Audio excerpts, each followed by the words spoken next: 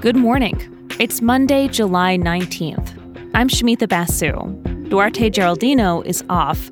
This is Apple News Today. Each morning, hear about some of the most fascinating stories in the news and how the world's best journalists are covering them. The refugee Olympic team is cleared to compete in Tokyo after a brief scare involving a positive COVID test. It's an unusual squad made up of athletes who have fled their home nations. The team has grown in size since first competing in the 2016 Games in Rio. Just being there was a win, because a key goal for the team was to raise awareness of the more than 20 million people living as refugees worldwide. But the road to Tokyo has been challenging. Several athletes have left the team since Rio. I spoke with Vivian Walt, a correspondent for Time magazine, who's done some reporting on this. She talked to some refugee athletes who said they felt trapped and exploited by their training program. They never saw any prize money, they say, and they also felt under tremendous tight control. They felt effectively like they were basically the property of the Olympics Committee. It was just particularly poignant with the refugees because they had already fled the most horrific conditions anybody could imagine, and they wound up under the wing of the Olympics Committee and the UN Refugee Agency and found themselves compelled to kind of run again. You focus on one athlete in particular, Dominic Lokonyomo Lubalu, who's originally from South Sudan. What did he say about his decision to leave this training program? This was something that had been building in him for a couple of years, that he had been in the Olympics Training Center, which is right outside Nairobi, the capital of Kenya. And it came to a head when he was in Geneva in Switzerland and won a big race. He ran a half marathon against 2,800 runners, and he won by quite a big margin, actually. So he believed he was owed prize money, which was not given to him, and the people from his training center in Kenya that had brought him to Switzerland were very, very evasive when he asked them questions about money. And he said the general attitude was that because they were refugees, they were expected to accept whatever they were given, even if it was nothing. Before dawn, he and another man left the hotel, and at that point they were basically hiding from the police and hiding from the Olympics team. And he finally emerged and was taken under the wing of a running coach in Switzerland, and he has asylum in Switzerland. So what is being done, if anything, to address these concerns being brought up by athletes who are refugees? A lot of what people told me who had run away was that they felt completely stuck and that they felt that they had no opportunities to move beyond this training center.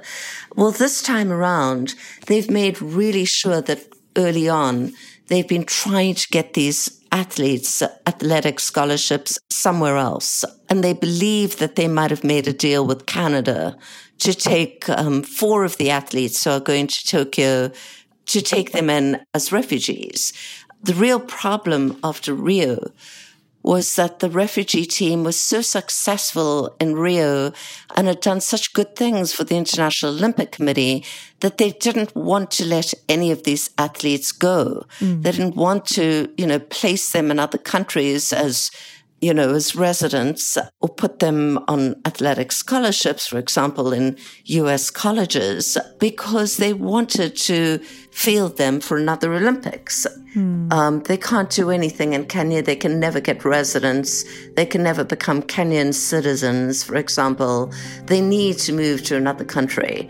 Hopefully, the 4 of them will finally be able to do that after these Olympics.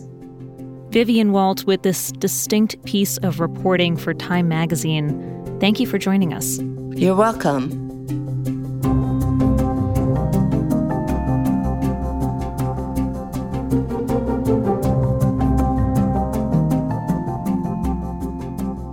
The future of DACA is looking uncertain. The Deferred Action for Childhood Arrivals program was designed to protect undocumented immigrants who arrived in the U.S. as children. It prevents them from being deported, and it allows them to work.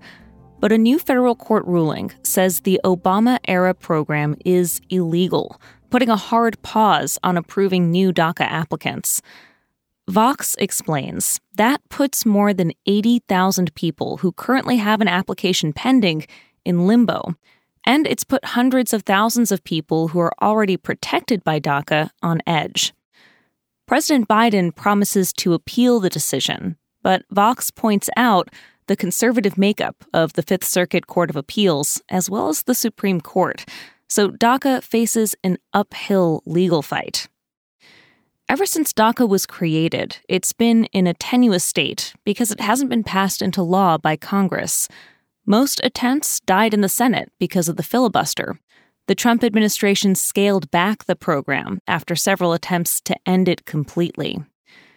Senate Democrats may have a move that gets around the filibuster problem. They're reportedly considering including a path to citizenship for people under DACA and others in an upcoming reconciliation package. This could be passed without Republican support. It's not a guaranteed solution, though.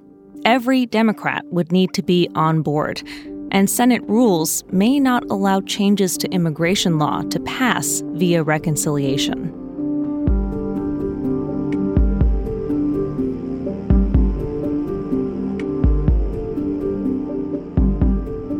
Hiring is picking up as the economy starts to recover, but the Wall Street Journal explains that many jobs lost during the pandemic may never come back. During lockdown, a lot of companies changed the way they do business, invested in automation, and found ways to operate with fewer workers. Recessions are often times when companies step back and evaluate spending. It's easier for businesses to make changes when things are slower. The Journal cites the hotel business as a key example of an industry that's tried to cut labor costs. Many hotels are making room cleanings optional, not automatic. You may not care whether you get new towels every day in your room, but it's a big deal for people who work in housekeeping. A hotel workers union estimates that ending daily room cleaning could mean up to 180,000 jobs lost. It's a similar story in restaurants. During the pandemic, many rolled out menus and payments accessible on your phone. It was all about reducing contact, but it also meant less work for servers. And some restaurants are sticking with digital ordering, which means paying fewer workers. This is part of why the job market is such a mixed bag right now. There are tons of openings, but also lots of people having trouble finding work. That's a possible sign that there's a mismatch of skills. There are people whose experience is in jobs that are going away, so it may take longer for many workers to find jobs, and vice versa.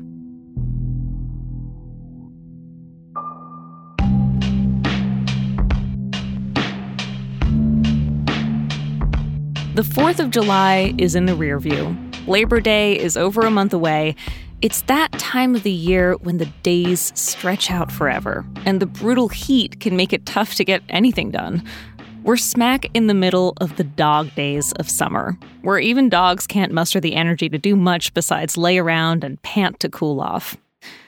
National Geographic reminds us of the origins of that phrase, dog days, in ancient Greece and Rome.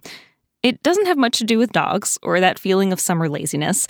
It's all about the stars, specifically Sirius, which is the brightest star in the Canis Major constellation, or Big Dog in Latin.